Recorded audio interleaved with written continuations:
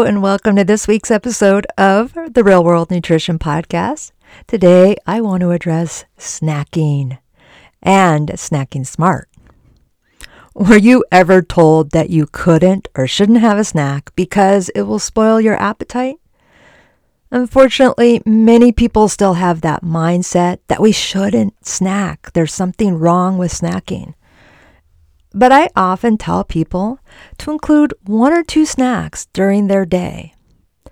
The quote problem isn't that we snack, but often what we choose to have as a snack.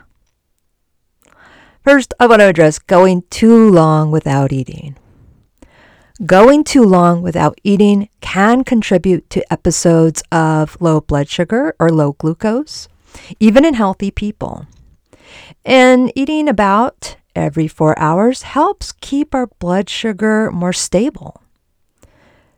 If we go more than 4 to 5 hours without eating, I should say let's not go more than 4 to 5 hours without eating while awake. So I'm not saying you have to get up in the middle of the night and have something to eat. But if we have a regular eating pattern and not going too long between meals or snacks, that's probably better for most of us. We can experience low blood sugar, and that is often felt as being tired or weak, maybe even shaking a little bit, headache, of course, hunger, general discomfort, irritability, and unclear thinking. So some of those key symptoms like hunger, irritability, and fuzzy thinking, that's more of not being able to concentrate, can lead us to make potentially unhealthy choices when we do find some food. I find people will buy candy bars or chips instead of apples and walnuts. That's human. And waiting until we're hungry, ravenous, starving, can lead to overeating, even if that eating is healthy food choices.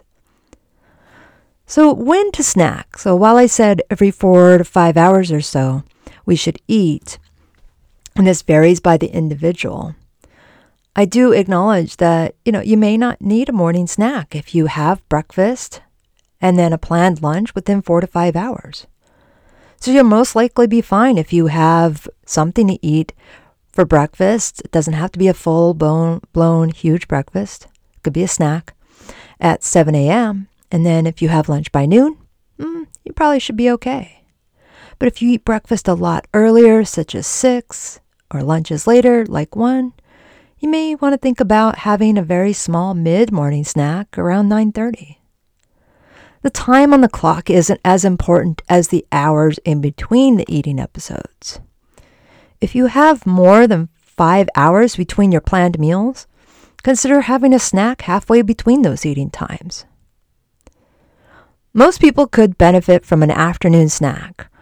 For example, if you have lunch at noon and dinner at 6 or later, consider having an afternoon snack around 2:30, 3 o'clock.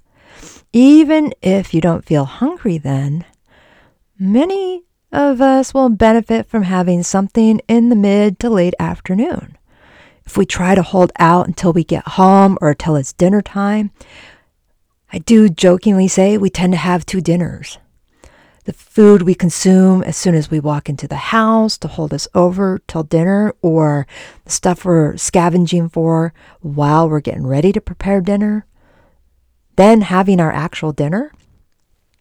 That's the 2 dinners I'm referring to. So the benefits of snacking. Having a healthy snack 1 or 2 times a day can actually help you eat fewer calories. So even though you eat more often, you may be less likely to overeat at mealtimes. And again, waiting until you're irritably hungry isn't self-control.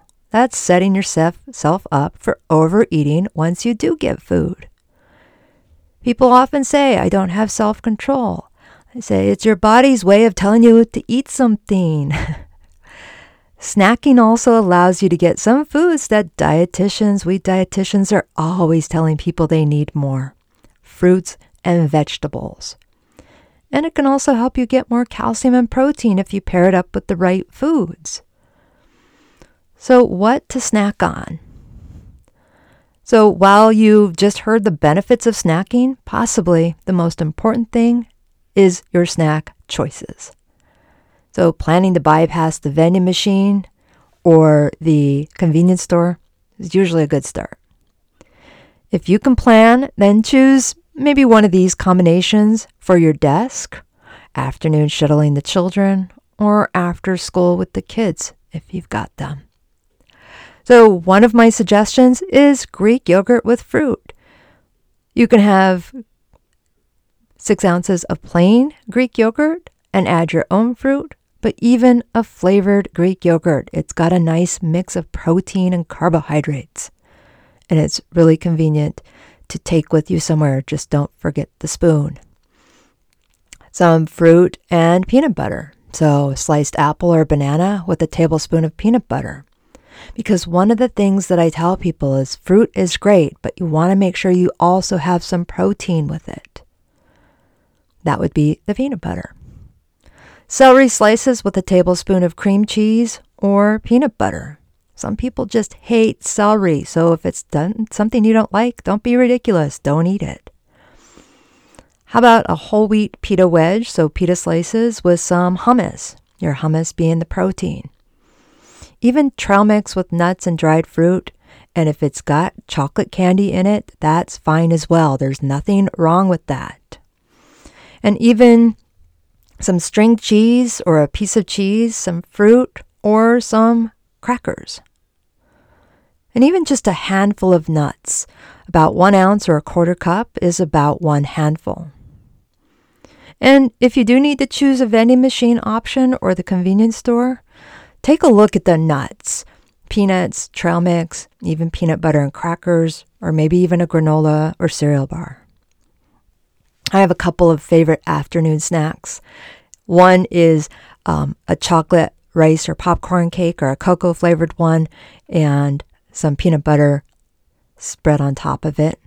Another one that I also like is slicing up an apple and then some chopped walnuts and then adding some cinnamon sugar and even let it sit for a little bit so it can get the flavors mixed. So those are some ideas for snacking smart. Those are ones I can also tell people, plan ahead, pack ahead, put some mixed nuts or nuts in your bag, in your car, in your purse, in your desk, so you can have them on hand even if you didn't plan ahead. I would love to hear some of your favorite snacking ideas.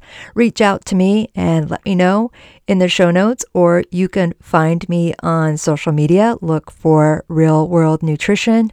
It's a Facebook group, Real World Nutrition. Come join us there for the conversation.